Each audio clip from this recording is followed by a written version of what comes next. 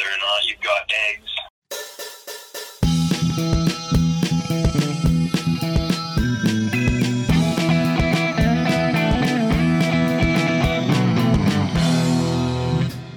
Greetings, Earthlings, and welcome back to the second last sci-fi month pick, Attack of the Killer Tomatoes.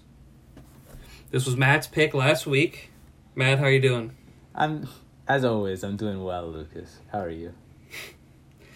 You know, tired, but other than that, pretty good. Nice. What drew you to this film, Matthew? Okay, well, what drew me to this film is I heard Luke talk about it a couple of times way back. Now, he didn't speak that highly of it, but I figured, it's got a cool poster. It's got a funny title. What's the worst that could happen here? So I picked it, and it kind of fits the theme while also, kind of breaking the rules a little bit, I guess. It does and it doesn't. Now, I made a mistake, okay? I made a mistake this week, and I'll own up to it. God knows you've made your fair share.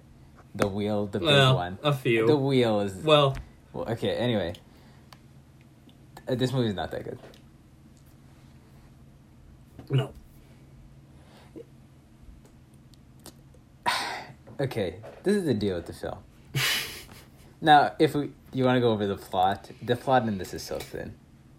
Yeah, if you want to go through the 4 plot points, sure. Basically, there's killer tomatoes on the loose. And the government, of course, assigns a team to find out what's going on, stop the threat. And it's led by this guy named Mason Dixon. He's kind of like a protagonist in this, I guess you could say. Mm-hmm. And he's got a couple of goofy guys on his team, They dress in funny costumes, They do silly things and make silly faces. And then a bunch of stuff happens. There's also this other guy named Richardson. He's the press secretary, and he has his own mini subplot. And then you find out... Well, I guess I won't spoil the rest of it. We can talk about the ending later, because I think that's actually one of the highlights of the movie. But Lucas, what did you think of this film? Well, I told you a week ago, I think, or sometime around then, I remember not being too fond of this movie. Mm-hmm. I remember thinking it was kind of lacking substance, and it was just an hour and a half long shit post. And I still feel the same way. This movie, I think it was exactly at 38 minutes, something just snapped in my brain, and I was like, okay, what is even happening? We've just done jokes. Nothing's happened. And I start to get extremely bored. And, I kept watching the movie, and every time there was a joke, I would exhale out of my nose or laugh. But that was it. It just kind of made me laugh every once and again. And, it seems like a movie that would be popular among the Idiocracy crowd. Accurate. Where they're watching Fart the movie, they would like this movie too, I think. That's how I feel. Okay, well, I'm glad you mentioned 38 minutes in something snapped, because I actually looked, and at 21 minutes of watching this movie, I was already over it, because I already knew exactly what the rest of the movie was going to be like, and I wasn't really that happy with the movie I had.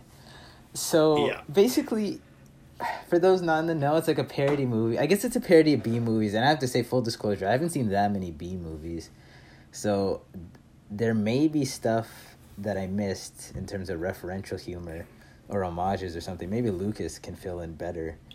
But you have these killer tomatoes, and the whole movie is basically just airplane gags. I I always mention Airplane. Okay, but Airplane, you know what? I can't believe people watched parody movies before Airplane because the ones we've seen have been crap, and it's just like, you know, little skits or little gags, just a series of them basically, and then you have this thin semblance of a plot. And then, you know, it's basically, are the gags funny or not? And in this, like, they're mostly, I don't know, they're puerile, they're kind of basic. A lot of them are just not that funny. I didn't really laugh in the movie. I had a couple of smiles here and there, but it really didn't grab me. Yeah, it's like it's a parody movie, like in the sense that it just makes fun of B movie plots. It's kind of like a catch-22 because they have like all the stock characters and they play them very, very stock. They're like boiled down to their pure essence. You know, military guy, science guy. Our protagonist, he has a love interest and so on. Like, they're making fun of that stuff, but while they're also just being it entirely, and then it's, like I said, you just kind of want something. Like, this movie doesn't really have... I mean, it has characters, but they don't have character, I guess. Like, you watch Scream, which is a parody movie, and then it has discernible characters, and, you know, some have little arcs here and there, but this is it's just jokes. It's just shitpost. Gotcha. Yeah. I don't know. Yeah, I agree. You know, characters is a big problem for me in this movie, honestly, as well. Because, you know, in Airplane... All right, let's just get this out of the way. I'm going to be doing Airplane comparisons because I really like Airplane. And it's a really good movie. And it does everything this movie does better, okay? But, you know, in Airplane you have, like... it's Ted and Elaine? I could be wrong about that. Maybe it's John. I don't know. Maybe I don't like Airplane that much. But... Look, they're not like three-dimensional characters or anything, but you kind of like them, and I don't know, they're kind of endearing. Here, like Mason Dixon, he's so flat. I don't know if it's the performance, and in this movie there really aren't any really great comedic ones, but he's just such a lame protagonist. Like, he's so milquetoast. He's just boring. Yeah. And why would you want like a boring protagonist in your comedy movie? And spoiler alert, doesn't make for a recipe for success. So, like, you know, Ted in Airplane, he's got that charisma, you know? He's got that drinking problem. That's a funny recurring gag. This movie doesn't have very many. I think he's supposed to be, like, straight-faced. Mm-hmm. But, again, they just boil it down to where he's so straight-faced, he's bland. And then you get, like, a couple of... you get, like, his team. There's, like, there's an Olympic swimmer... There's a scuba diver, and then there's this parachute soldier guy, okay? Mm-hmm. The swimming and scuba joke, it was just whatever. It was just like, haha, they have the most inappropriate team for this threat. Haha. Yeah. Haha. And then there's also the one guy he's a disguise expert. He was like, you know, some of his disguises, haha, he dressed up like Hitler. You know, even that gets a laugh out of me. I'm not heartless, you know. But his performance is not good. None of their performances are good for a few. And you have this parachute soldier basically as Dixon's sidekick for most of the movie. And his one joke is that he's got this parachute and it gets tangled everywhere and he has to drag it everywhere. You know, that's something that's funny for like the first 40 minutes. Or maybe less.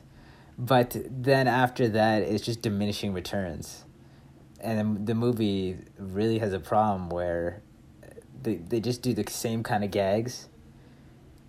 Just I don't even know, like variety show style gags. And then they're not really that funny. Like they have a few musical numbers, and the first time I'm like, oh, okay, that's funny. I wasn't expecting that. And then they have a couple other ones, and it's like, okay, well, it's not funny anymore, and then the songs kind of suck. So, are you just filling time here? Did you run out of ideas? Who knows? Okay, the theme song is nice. There's also like this stupid song, and it becomes a plot point later in the movie. Because, okay, I'll just say it, because who cares? They find out that the killer tomatoes that are just killing everybody and attacking all the towns, they don't like this crappy song called Puberty Love. Okay, I thought the songs were pretty... Like, that's not a good song, but it's funny. I thought that was executed well. And it was credited to somebody. I think it might have been the director who did the words... The song? The words and the music for this movie. I think it said so in the credits. No, it was Matt Cameron of Pearl Jam and Soundgarden. Oh, he did all the songs, or Puberty Love? He did Puberty Love when he was like 16. Oh, interesting. Yeah. That was a pretty good one. Maybe I'll listen to some more Matt Cameron stuff.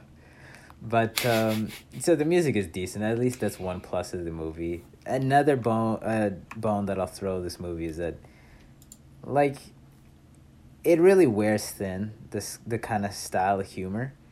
But, I mean, when it's something like this, you're always going to get a percentage hit, you know? Like, I mean, if you get as many gags as there are, yeah, it hits some of the mark. I liked, in particular, like, the ending and, like, the plot twist, if you want to talk about that. Feel free. Basically, the plot in this movie is not worth a damn. But then, in the third act of the movie, something somewhat interesting happens. And then you find out that Richardson is a double agent, and he's also like this masked assassin that's made a couple attempts on Dixon's life throughout the film. And it's... The scene is funny because it's just the cliche, aha, I'm actually the bad guy. And I actually like Richardson as an actor. He was the one standout, I would say, cast-wise. He does a decent job. And then the parachute guy rushes in and then he stabs him. That was a silly scene that worked for me. And in a movie where, like, the plot, and the thing with the plot in this movie is that it's so disjointed because they aren't really able to seamlessly weave the narrative and all the gags together. So sometimes you, like, kind of forget what's going on when they take an extended amount of time for a gag.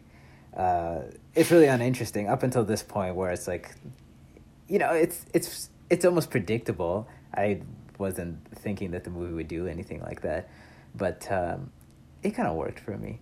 I would say that's like a highlight of the film as well. The highlight for me was like the first third of the movie where all the jokes were banging and fresh, and then when it started to stagnate and they just kept doing the kind of the same jokes but with the different coat of paint, I was like, okay, well, I'm bored now. I made a note, and it was the most distilled scene in the whole movie for like the tone of the movie, and they're in a carpool, some of the agents. They are in the desert, and they drop off the scuba diver. He walks out into the sand, and it's funny because there's no water. And then the black guy, dressed as Abraham Lincoln, says, "You're free." Kind of like how Abraham Lincoln freed the slaves. And then it cuts, and he's now dressed up as Hitler. Big bad guy. And then the parachuter drives up, or falls on the car. He falls on the car, and then he's like, "It's Hitler! It's really Hitler!" And the parachute guy has a Confederate flag sewn onto his jacket. That's a movie. It's just zinger, zinger, zinger, one after another. You hardly have time to, stop and smell the tomatoes.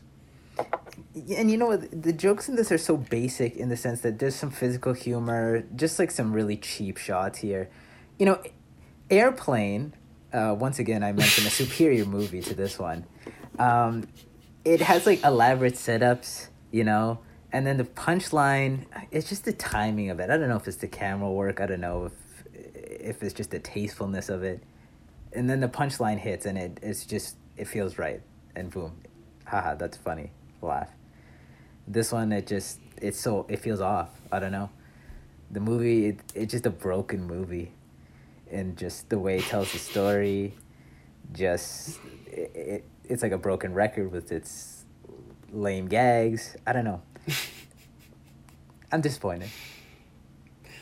Yeah, I mean, and the effects too. I don't know if they're trying to be so bad as parody, or if they're just, bad. But you could have done parody. You could have done the Tomatoes, but given a damn and put money into the effects, and it could have been actually horrifying, or it could have worked out in a charming way. But it's just kind of dumb. Like, after the first few tomatoes get thrown around or whatever, it just loses all of its charm at a certain point. Yeah, you know what? Okay, I'll say this about the film. It's got like $100,000 budget, which is not a lot. Okay. Now, I guess they were faced with a dilemma. They either had to say, we're going to try to make, with the little money we can allot for effects, this as good as we can, which is not going to be good, still probably. I mean, I guess they didn't have an effects visionary on the team or anything. Or they're just going to do the easy gag, which is they're just regular tomatoes just sitting there with nothing on them, and people are scared of them, and then they roll them sometimes. There are like a few big effect tomatoes that they use, but they kind of look like crap. So they're just so clearly paper mache. Yeah, it kind of reminds me of like the effects in Dark Star with that terrible alien. When I was watching Dark Star and that alien came on screen, like, it just ruined the whole experience for me. Like, it soured it. Why did they try at all? Like, they just spray painted a workout ball? Like, that's such a stain on Carpenter's filmography. It makes sense that most people forget it. I'd like to. I would too. But, I thought they'd have at least one scene where they, gave $20 instead of 10 and had, like, a full-on gore scene, self-gratuitous, and just be, totally parody. But no, they didn't. They never did that. It was just kind of lame. And you know what? It's like a parody of B-movies, but it doesn't, like... if you're going to do a parody of a movie like this, part of the thing is that you have to make it kind of feel like that movie, because then the humor comes from when you're, like, disrupted from that rhythm that the type of movie has. But this doesn't, like, really feel like a B-movie. Like, this is, like, to me, like, stylistically, it's nothing like The Blob, which we just watched. Yeah. Like, the 58 Blob... that movie, like, is way better produced than this, honestly, and like in that way it's way better to watch just on an aesthetic level. This one is like there isn't really any inventiveness in the way it's shot or color or anything like that, so it doesn't even work as like a good spoof, because like even Spaceballs, okay, that movie's, it is what it is. But you're like, okay, that's Star Wars. They're doing this from Star Wars. Mm-hmm. All right. And it, like, kind of has the same, like, idea as Star Wars. You know what I mean? This one is just... It just feels like a crappy movie with tomatoes. There was a joke in this movie that I didn't even know was a joke until I read the Wikipedia page for the movie. Mm-hmm. And this is going to be my PSA... to not make presidential jokes in your movies ever, because in about 15 years after that movie comes out and a new generation of people watch a movie, they're going to have no idea what you're making fun of, because they won't care about past presidents. There's this character in the movie who makes advertisements. He makes advertisements for shady products. They come to him, say, "Hey, can you work out a way, an advertisement to help stop the tomato crisis?" He's like, "Sure," and he puts one together, and it's an ad for a bumper sticker for STP. Stop, or was it STP? Yeah, stop the tomato problem, something like that. Stop Tomato Program. Yeah, stop tomato program, and I was like, what is that? Apparently, it was a joke about the whip inflation now, which was a little grassroots movement to combat inflation in the U.S. by Gerald Ford.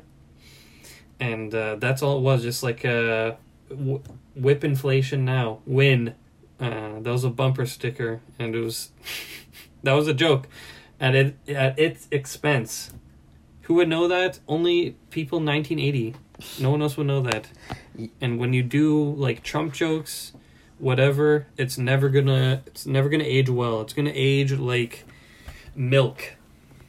I mean, you know, that's my PSA. If you're gonna do like a Nixon joke or like a Reagan joke, you know, those are big deals that people remember after their terms are done. Yeah. But I mean, Gerald Ford, like, come on. Who cares? Who? The guy who made the Ford truck? No, the president. See? It's not worth knowing because he didn't do anything noteworthy except whip inflation now. Nice. Yeah, there's also the president in this movie has this thing where he just signs papers, haha, bureaucracy, and he's got a million pens. I don't know if that was a specific gag at one of the presidents or not either. Maybe George Washington. Maybe, I guess. But yeah, I don't know. The political humor didn't age well. Yeah, I agree. And the thing is, I thought they were. Oh, go ahead. The thing that is bad specifically about that is that like that's one of those gags. It's a movie like this almost has like centerpiece gags, like haha, like, you know, like sort of like this is a good joke. Pay attention. That was like a big reveal moment, and now that just doesn't even. We can't even evaluate if it's funny or not because we don't understand. Terrible. Okay, here's a joke I really liked. Okay. I'll give it some credit here.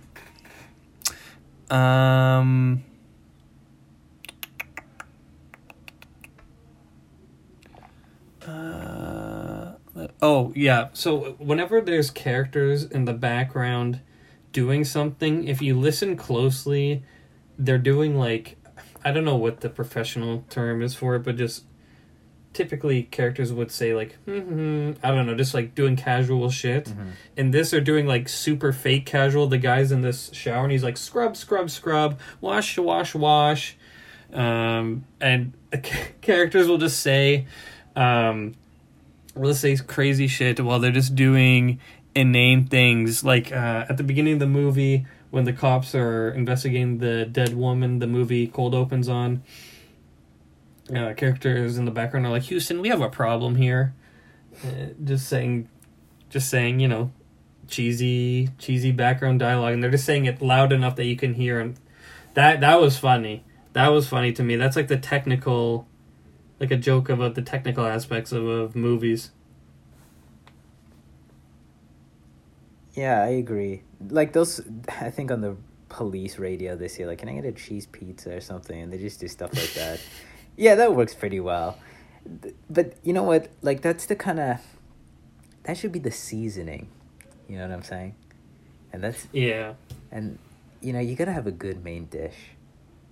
And here it's just a little undercooked. Yeah, where do you think all the money went? The $100,000. I don't know. I don't know any of these actors. Not a single one. Mm-hmm. So I hope they didn't pay too much, especially because of the performance they turn in, which is not very good. There's no effects. I mean, they have like I mean, I wonder how much prop guns cost. They blow up a helicopter in this movie, and at the beginning. And apparently, according to the production notes on the Wikipedia page, it's a real helicopter crash. Okay, here's your trivia for the episode.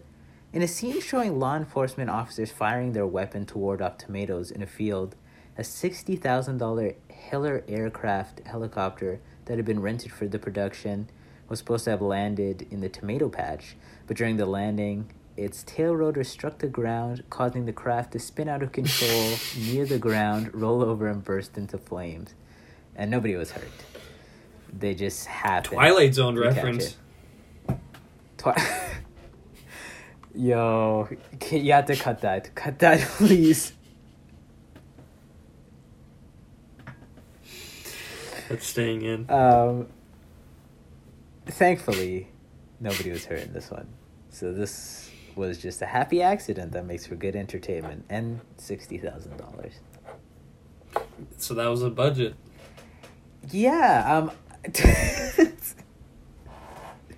Wouldn't it be? They'd have to pay for that if they crashed it. Yeah, like, well, you know what? I mean, they used the money. I can't cut them the break for that, you know? I mean, you gotta hire a good pilot if you're gonna rent a helicopter, so, oh well. There's a lot of extras in the movie, so I don't know, maybe they paid them or they did, as we say, the George Romero payment, gave him a couple of high fives and a pat on the back. They have a portion in the credits where they had a specific crowd of people and is credited to like all the crazy Sons of Guns and whatever little small U.S. town. So they're credited at, maybe they got paid, don't know. That could have been the other portion of the budget. You know, I wonder when it became illegal to just not pay extras. Like Romero there was an extra strike. Well, I'm sure like with WAG and SAG, you know, there's got to be something protecting extras. And I know for a fact, because I've never been an extra, but my sister said that she's been an extra a couple times, and I've seen her in some Netflix movies, or at least the back of her head. And she got paid for those. I don't know. They wouldn't pay you when people would just be in the movie for free, right? Which ones? She was in the new Grunge. Really? She was in the background, yeah. That movie's really bad. Holy shit. I was hoping it was going to be good. No, it's terrible. But you see... is it? She's an extra policewoman in it. And you see the back of her head while she's on the computer. Man. Yeah. They could have made a good-ass horror movie. Oh well. Yeah, they could have, but they didn't. And it was filmed here, so that's embarrassing. The Grunge on what? She was in another Netflix movie. I don't remember the name. She showed me a clip. She just walks past the two main characters as they're talking, like in the background. Oh shit! And yeah, that's it. Well, we have a buddy who was an extra, and he got paid. Like, they kept having delays, and then he got paid for all the delays, and for his little screen time too. Yeah, and well, you know what? His was like a beefy extra role.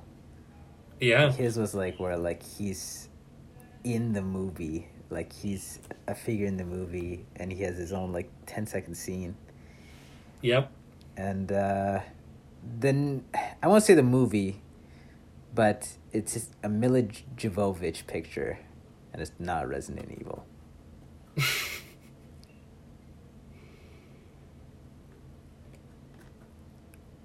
But, you know, this movie, it's going to be low bags for me, guys. I'm going to be honest.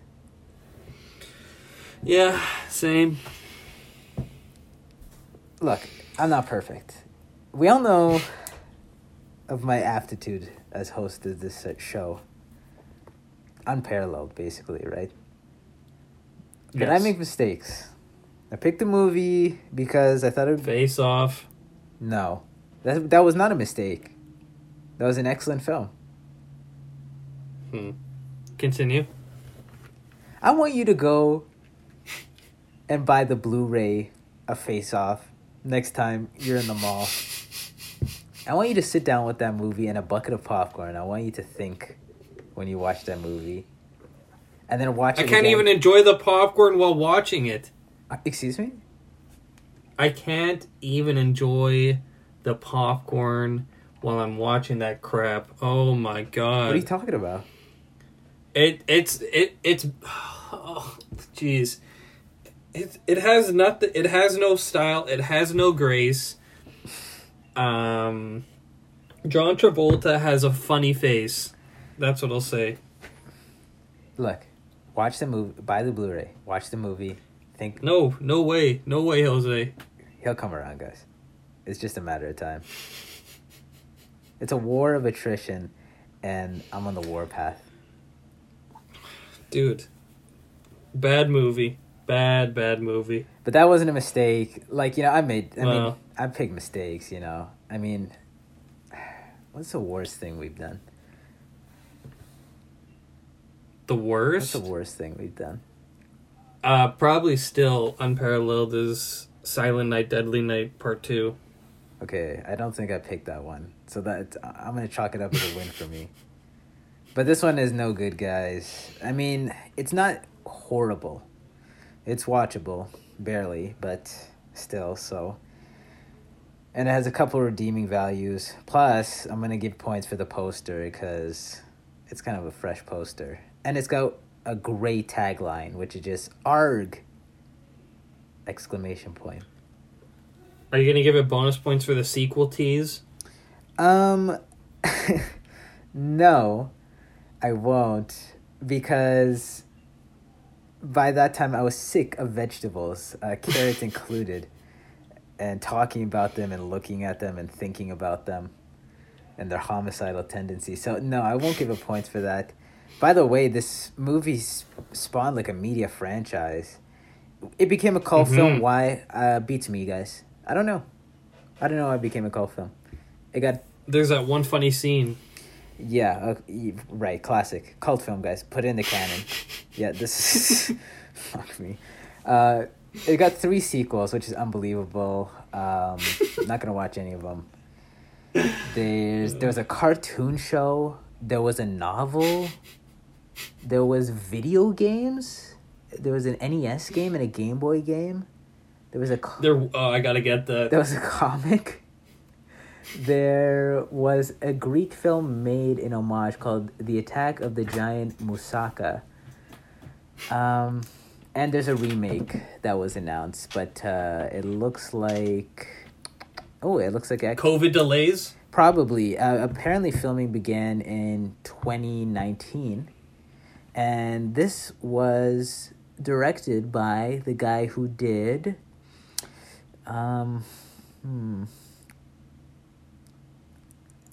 Silent Night Bloody Night 2 Revival. Ooh, that's promising.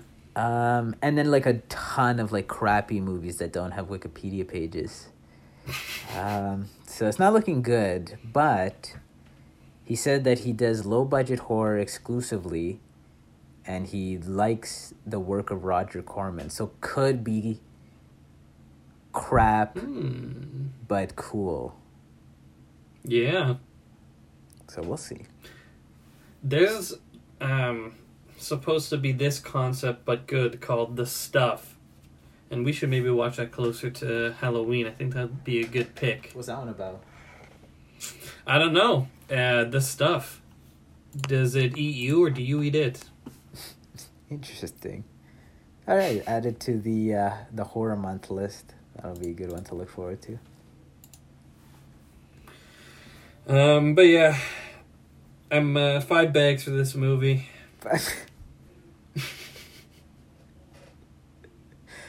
5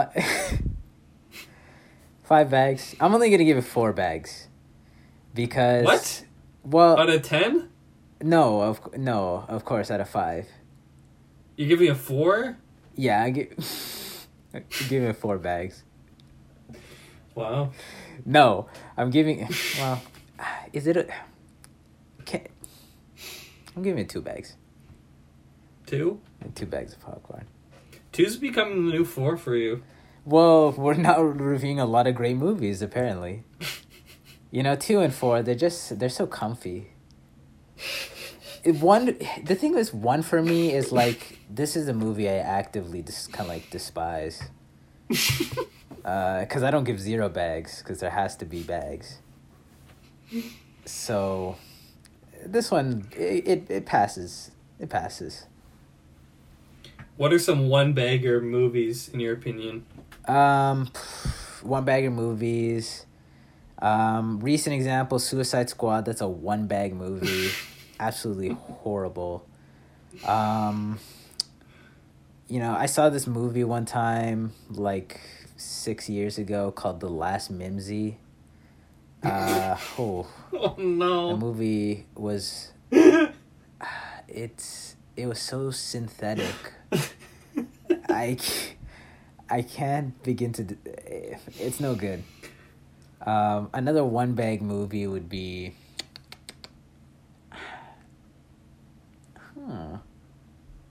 Is The Last Mimsy the one with the girl from Bridge to Terabithia? I don't remember. I'd try not to. Where she has that bunny? Yes. Stuffed bunny? Yeah. Okay, yeah, that's a good movie. I've seen that one way too many times as a kid. I hated that movie. That's terrible. Something like, I don't know, like something like another one close to that time period would be Last Airbender. That one is like honestly, the hate on that is very justified. Like, that's a really bad movie in basically every aspect. And it just happens to bastardize good material. Oh, man. A 1-bagger for me is like Paranormal Activity. I still haven't watched that. I guarantee if I watched that, I'm going to like it more than you did. Because, I mean... You will. Because this one, that's a low budget... That's an indie hit. Okay? That was not like just, big studio put it out and people just happened to go see it because that was what's showing on a Saturday night. That was like a small budget movie and people were like, wow, this is awesome and scary. And it inspired a big, I guess we're kind of out of that trend of the found footage or the camera style horror, but that definitely was a big part of it. It was, I can't deny that, but the movie is it's so boring. You'll watch it and it's just it's like a worm, an earthworm. It's just segmented and it's the same repeating segment. And and then jump scare. What Paranormal Activity should have been, well, in my opinion, Blair Witch should have been like Blair Witch. Fuck. Oh, that's a 1-bagger. No, it isn't. It's low. I'll oh God, that movie sucks. Paranormal Activity. It should have just been that same found footage style, but the ghost isn't the horror. The ghost comes and just torments these 2 people, and then it drives them mad, and it becomes like misery porn or some shit. Like, it just gets super dark. That's what Blair Witch was. Like, kind of. But then, no, the thing still, like, had a presence. Because they would leave, like, these stupid little sticks and stones. Mm-hmm. And then the end of the movie, some guy looked at a wall and I was supposed to be afraid. And it's just, like, it kind of was, but just not very gooder. You need to be more betterer. That one, you know what? Because that's one thing I'll say about Blair Witch is that, like, they basically had no effects at all. Yeah. That's semi-impressive. Okay? Even you have to admit. I'm sure the budget on the... Let's see the budget on this. For Blair Witch, it was $200,000. Okay, it says between $200,000 and $500,000. I don't know what... That's a lot. I don't know why they didn't just give a frank account of their... Maybe this is a money laundering scheme or something. That's always suspicious to me when they don't. Maybe they had to rent out the whole forest or a large portion, like, because they would have to then block it off and whatnot. I'm assuming that took up a lot of it. I doubt it because the whole movie just like 3 dudes and 2 dudes and a dudette. in the woods with a handheld camera. All they would have to do is go to the woods and like not tell anybody that it was being filmed there, or just go kind of deep, and they could probably get away with it without doing that. Maybe they pay for it though. I don't know. They would have to, because then someone would see them shooting the movie, then they'd post about it, people come and get in the way, ruin production, slow it down. They'd have to. I guess. I don't know how they do it in like the city or anything. I guess they get the permit and nobody's allowed in the perimeter kind of thing. Yeah, pretty much. They like block off the roads and whatnot. I see. But the thing with Blair Witch is that, okay, maybe it's not a great movie, I'll agree. But I thought that was an impressive depiction of ghostly presence without really having any effect besides like the ending, when like there's a kind of effect almost with just the ending jump scare. But yeah. Yeah, I agree. I'm gonna have to go silence my bird. He wants to go to bed. I will be right back. And while Lucas is back, I'm gonna give you guys facts about Blair Witch. Box office grossed $248.6 million. That's nearly 100 times the budget of the film. Now, there isn't really anything that much interesting about it. You know, I thought the sticks were pretty scary, honestly. I mean, don't even lie. That pattern is just creepy. Don't tell Lucas, but I think Blair Witch is pretty damn good. And I'm going to try to make it a cop pick.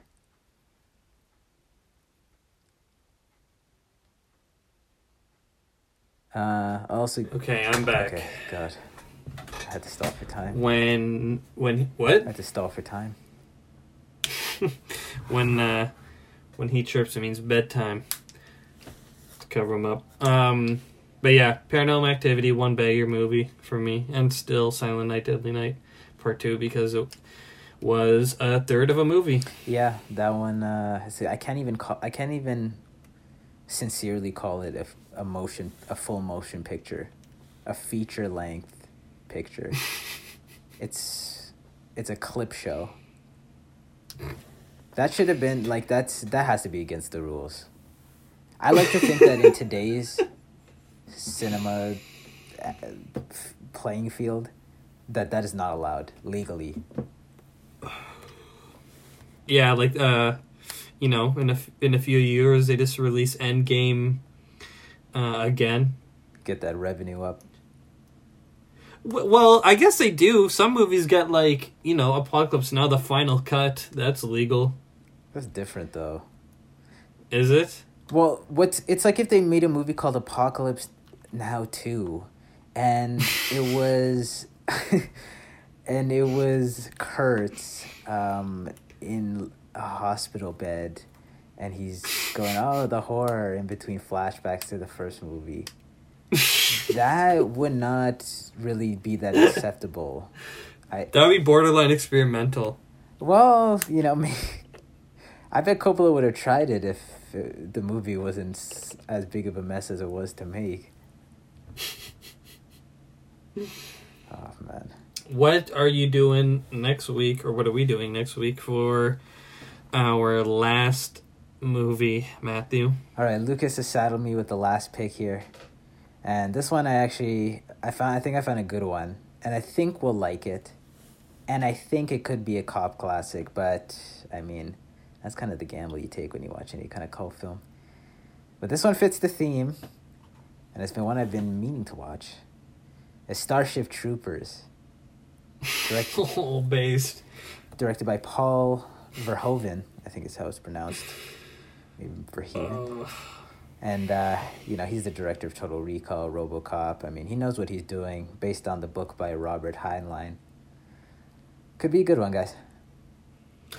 Yeah, okay. I have a VHS copy of this movie, and I will be watching it as God intended. Will this be your first time? No. Damn it. Okay. I'm sorry, but I know it will be good. Nice. Very nice. It's like, well, you'll see. You'll see.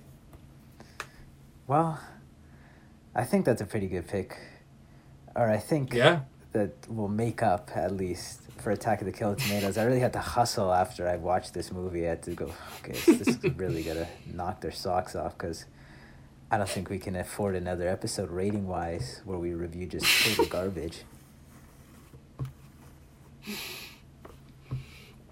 Fair enough. Good pick. Thank you. Do you have a comic you want to talk about? No, not this week. You know, I just been reading a lot of war comics again. Just some... I'll highlight some war... You know what? I know I did war comics for my first episode, but I'll throw out some war comics. If you guys like... well, if you want something set in Vietnam, there's a couple of good ones. There's the Nam from Marvel that was serialized in the 80s. There's many issues of it. But that one's a really good comic booky take on the Vietnam War. There's also a Vertigo series, mini-series. It's like 6 issues called The Other Side. Follows a Viet Cong soldier and an American soldier concurrently in a kind of dual narrative style storyline. That one's pretty good. It's got good covers. I'm a sucker for good covers. Another good contemporary series, Garth Ennis, who wrote Preacher, which some people might know from the TV show or the comic, which is relatively famous. He wrote these one-offs for Vertigo called War Stories, set in many different wars, so that's a good couple if you want to just have some bite-sized 40-page pieces of warfare. You're digging the war comics. Yeah, I like war comics. I don't know, I like war fiction a lot. I like war films. I hope people don't try to infer anything about that based on, my character. But what draws you to them?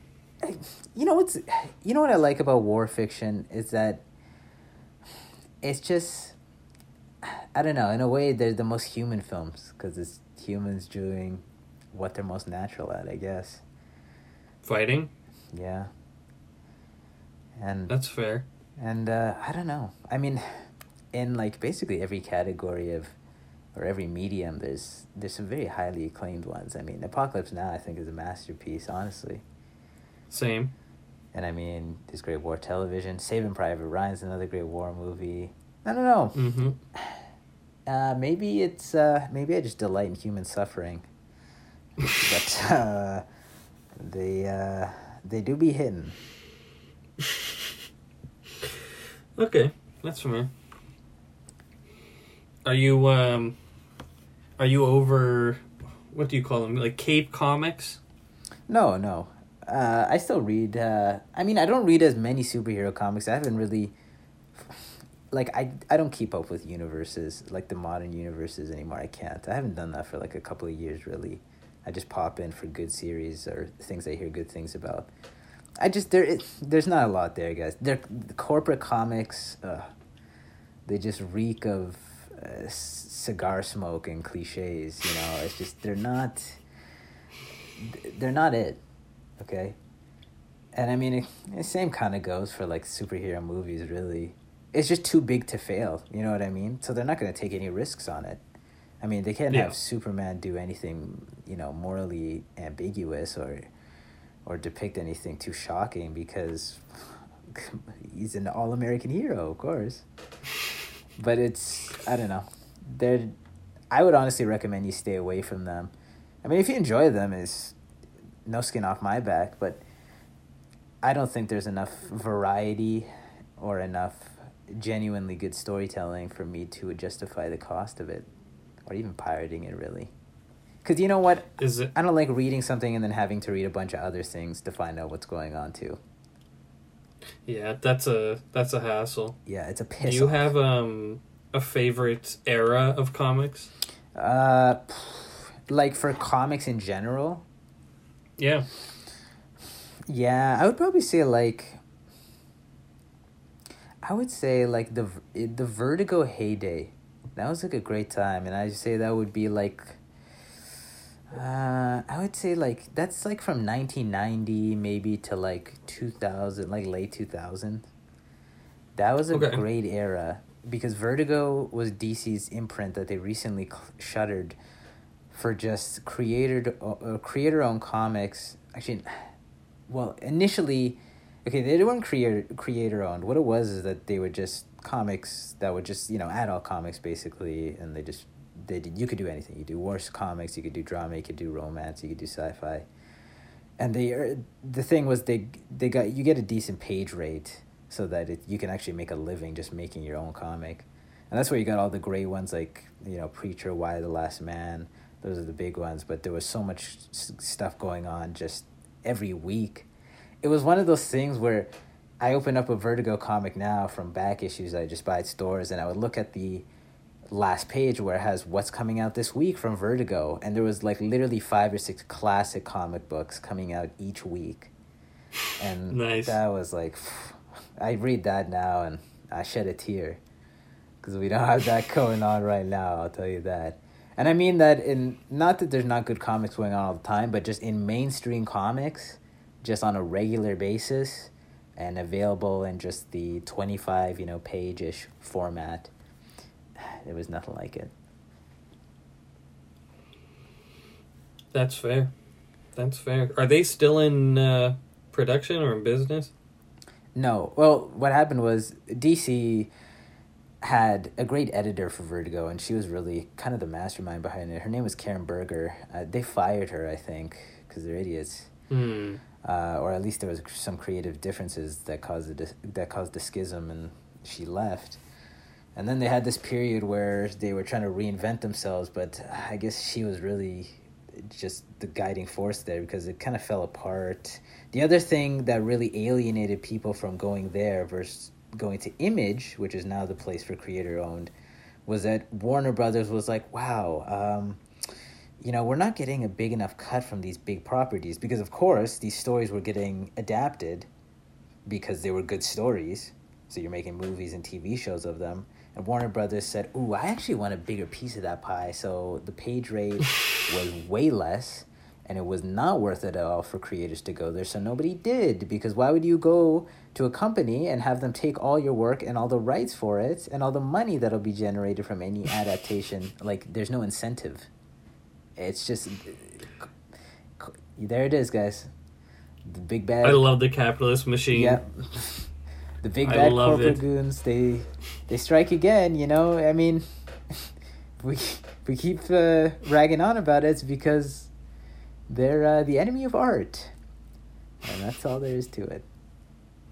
Very true. You gotta get that minimalist Discord logo design now.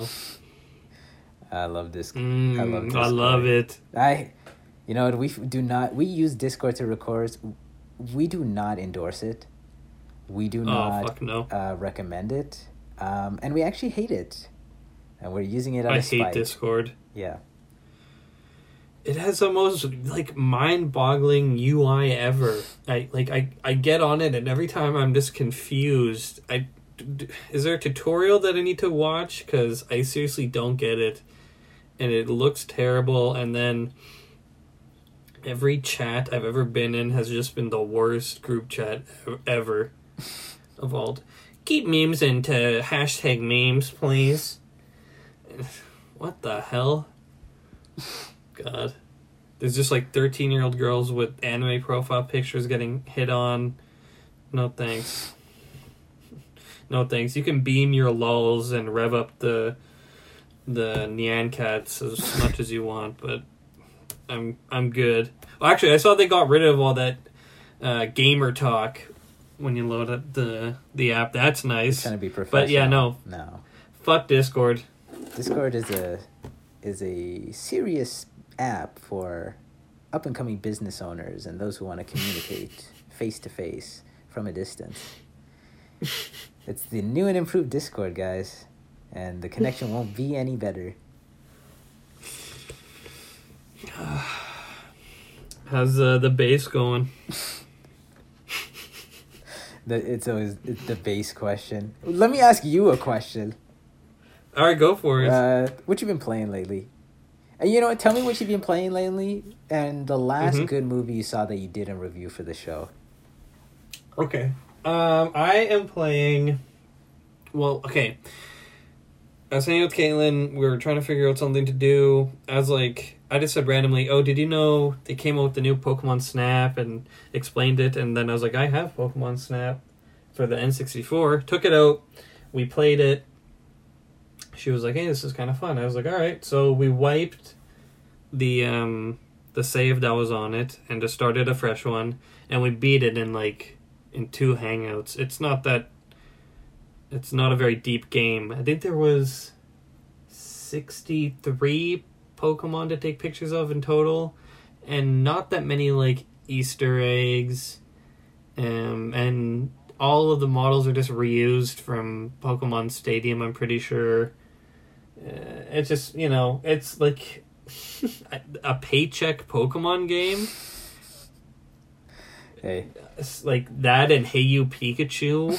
What? Yeah, those ones were when they were like, wow, Pokemon is a gold mine. All right, sequel time, spin-off time, let's go.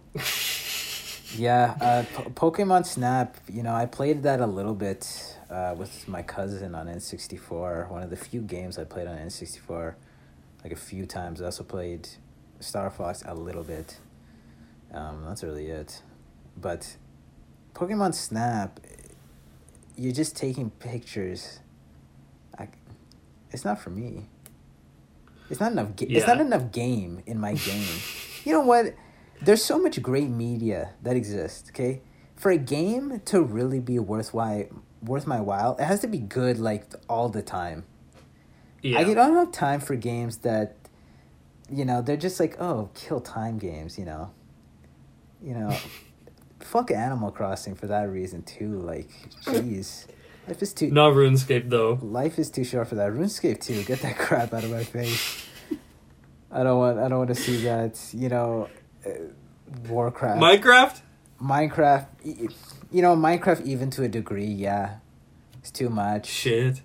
Minecraft is cool, but, I'm not the kind of guy, maybe it's just me and my lack of creative drive, but I'm not going to, build, a big castle.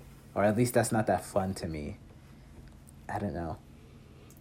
Yeah, that's fair. There are aspects of every game where it's just okay, this isn't fun for me, like Pokemon shiny hunting. I mean, you can have fun with that, but I'm just gonna cheat and make the little line of code that determines if a Pokemon is shiny or not shiny, and I'm just gonna enjoy that, not shiny hunting. So we finished Pokemon Snap.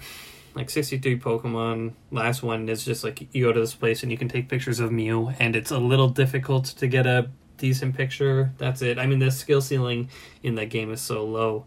And then I was like, why don't we try to beat some of my games? Because I have quite a few games, and they're all kind of half finished. And I think that's a problem that a lot of people have. Just buy a game, play it. Oop. New game, let's get it. And then you start playing that, and cycle goes on and on and on, and then you buy the PS6. And so yeah, we're like, let's crush some games. We did Cooking Mama. Shout out to that game. I was almost done it, just had to unlock a few more recipes, did them, and then now we're doing Wii Sports Resort. There's this one challenge that is, oh my god, I'm going to be so happy once I beat it. It's the last stamp in the Sword Duel Battle Royale mode. And you have to... There's 10 levels in this little mode where you just run through a little path, hit guys along your way, they can hit you, you gotta block, yada yada yada, and then you beat a boss at the end.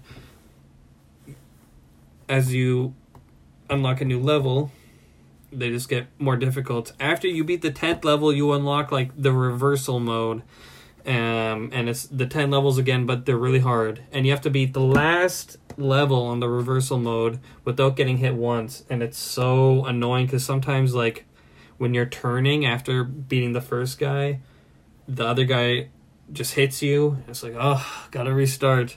It's so time consuming. I'm gonna pop off when I beat that. But that's what I'm playing, and now I'm already like, oh, I need a new game, and I really want Lego Batman, the video game. Classic. And I love that game. I had it on the DS. I'm so torn if I want to get it for the DS and suffer the DS's graphics, or get it for the Wii and lose out on some of the DS exclusive characters. Wow. What kind of exclusive characters did they have? They were like characters that, like, as a kid when I played the game, I was like, whoa, I didn't even know this was a character. I played Lego Batman on the PS3. That game be hidden. I played a little. Oh, yeah? Yeah. Nice, how was that? It's pretty good. That was just the first Lego Batman. Like, Lego Batman, the video game. Yeah. Yeah, it's pretty damn good. I played a lot of the Lego games, and they were all pretty enjoyable, but I played the cool ones, okay? I didn't play, like,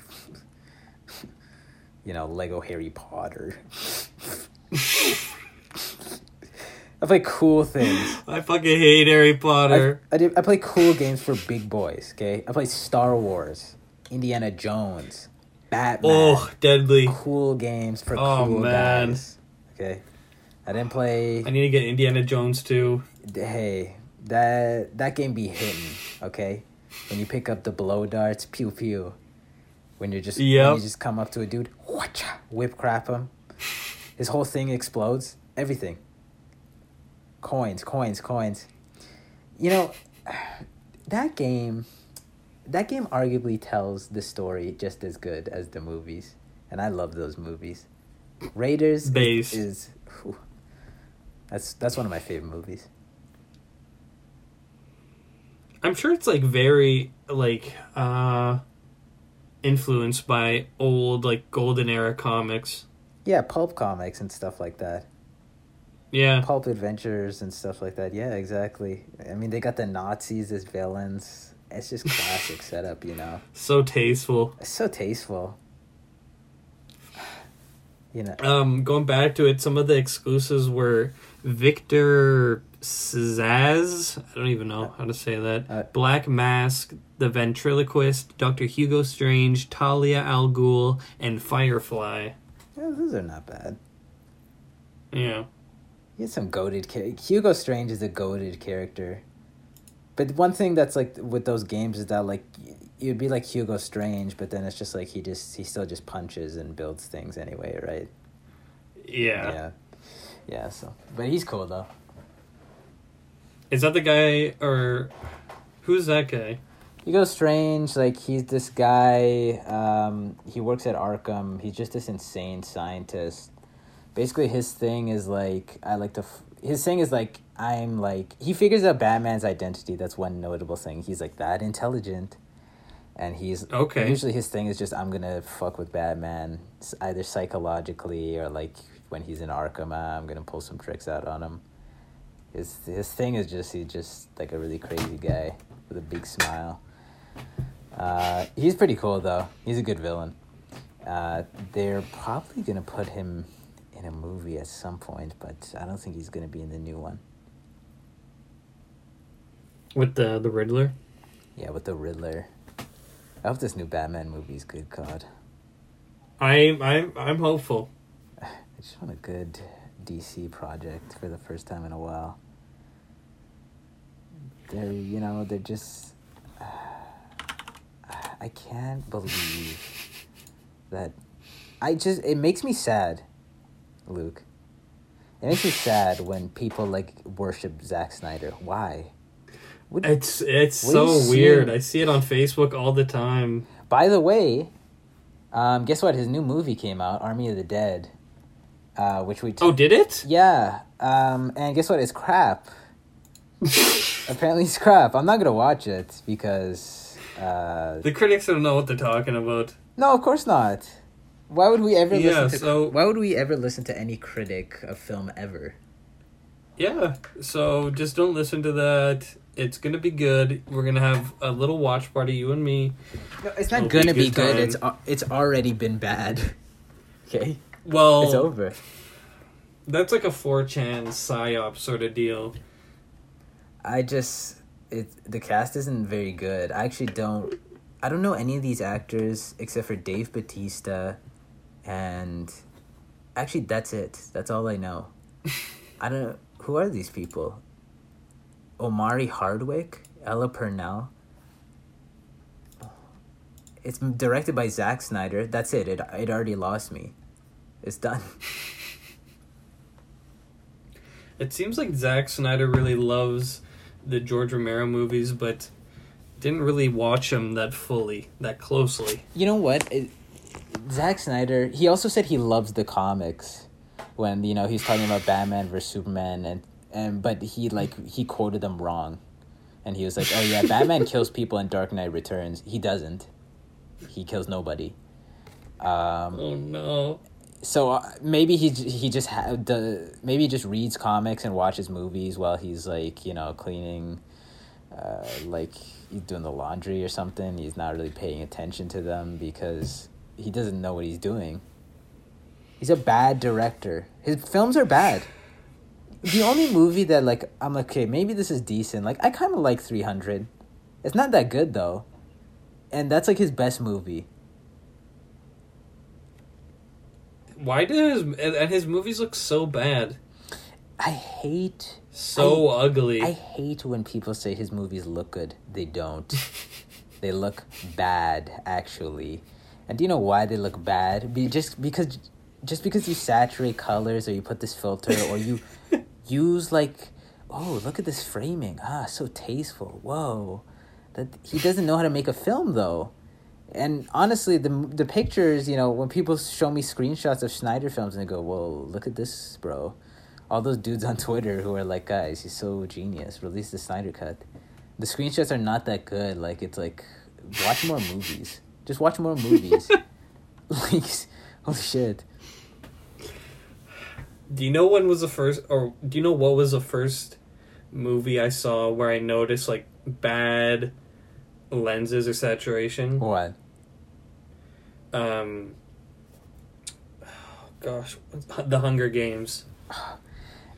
I remember seeing that, and they made the movie so blue at the beginning, and they change it all the time. I was like, this is so ugly. Oh my god. That is a really poorly directed movie. The first movie is a genuinely bad film. I haven't seen. Okay, I saw the second one. That one was better. I didn't watch the other ones because it's not a terribly interesting franchise, and also my sister told me the plot of the books when she was obsessed with them when she was in high school. So I already kind of knew what happened. And Jennifer Lawrence she's kind of a charisma black hole, honestly.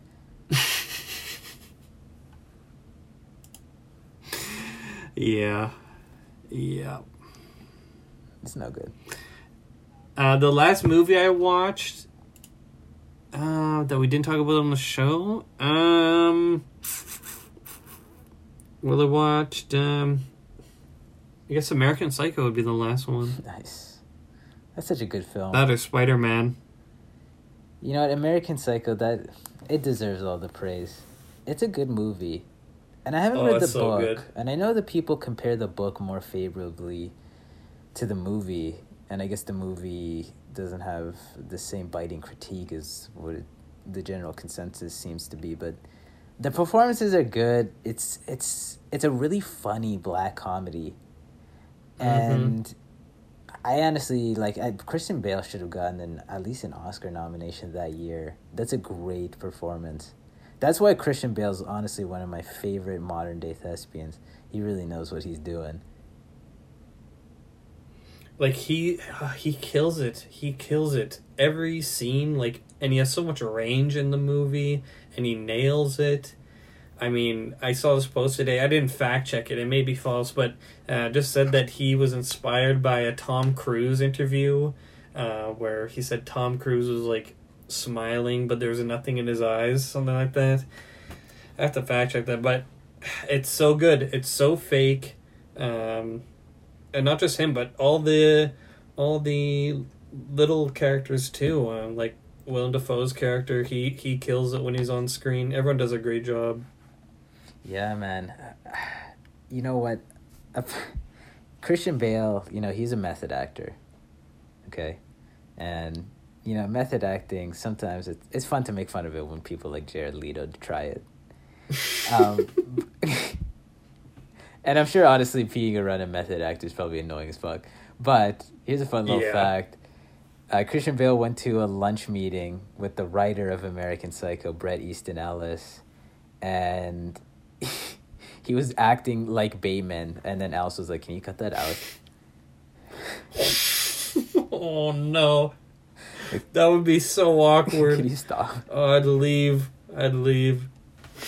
It's classic. That's so funny to me.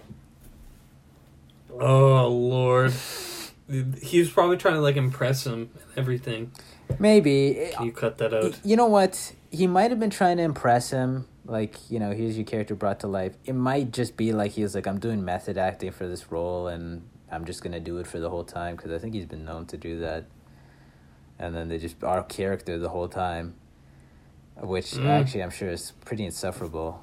But I wouldn't be surprised if he just did it out of sheer dedication. He doesn't fuck around. I think it's the only movie that has like it was all a dream and it actually be a good movie. Because it's all a dream. It's just like you're just questioning reality. It's like it's all a dream ? It's great. I don't know. It's like the horror that the things that you saw could all just be in someone's head, or they could actually be fully realized in the physical world. Exactly. Yeah. And I mean, I love his critiques on pop music. It's just hilarious. Need a full book of that. Honestly, I kind of agree, though. Sports, that's really when they came into their own as a band. Too black sounding for me. Zero bags. I'm going to give him... Want to wrap this show up? Yeah, I'm going to give American Psycho 4 out of 5 bags. 9 bags. Good movie. Yeah, nice. Good movie. Yeah. All right, let's wrap this up. Yeah, we can wrap it up. We've kept you guys long enough. All right, Lucas. I'm going to start uploading the episodes on YouTube. What's the channel going to be called? So watch. We'll see what's available. Probably Cop Podcast. Nice.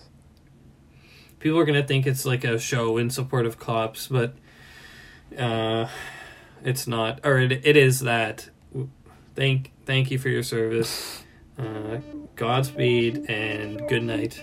And God bless this great United States of Canada.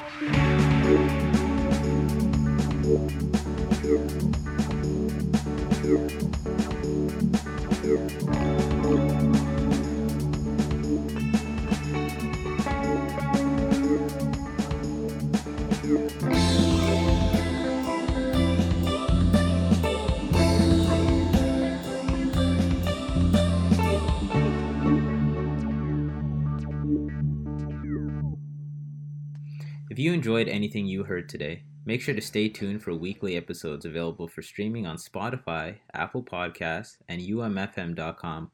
And don't forget to follow our Instagram page @COP Podcast.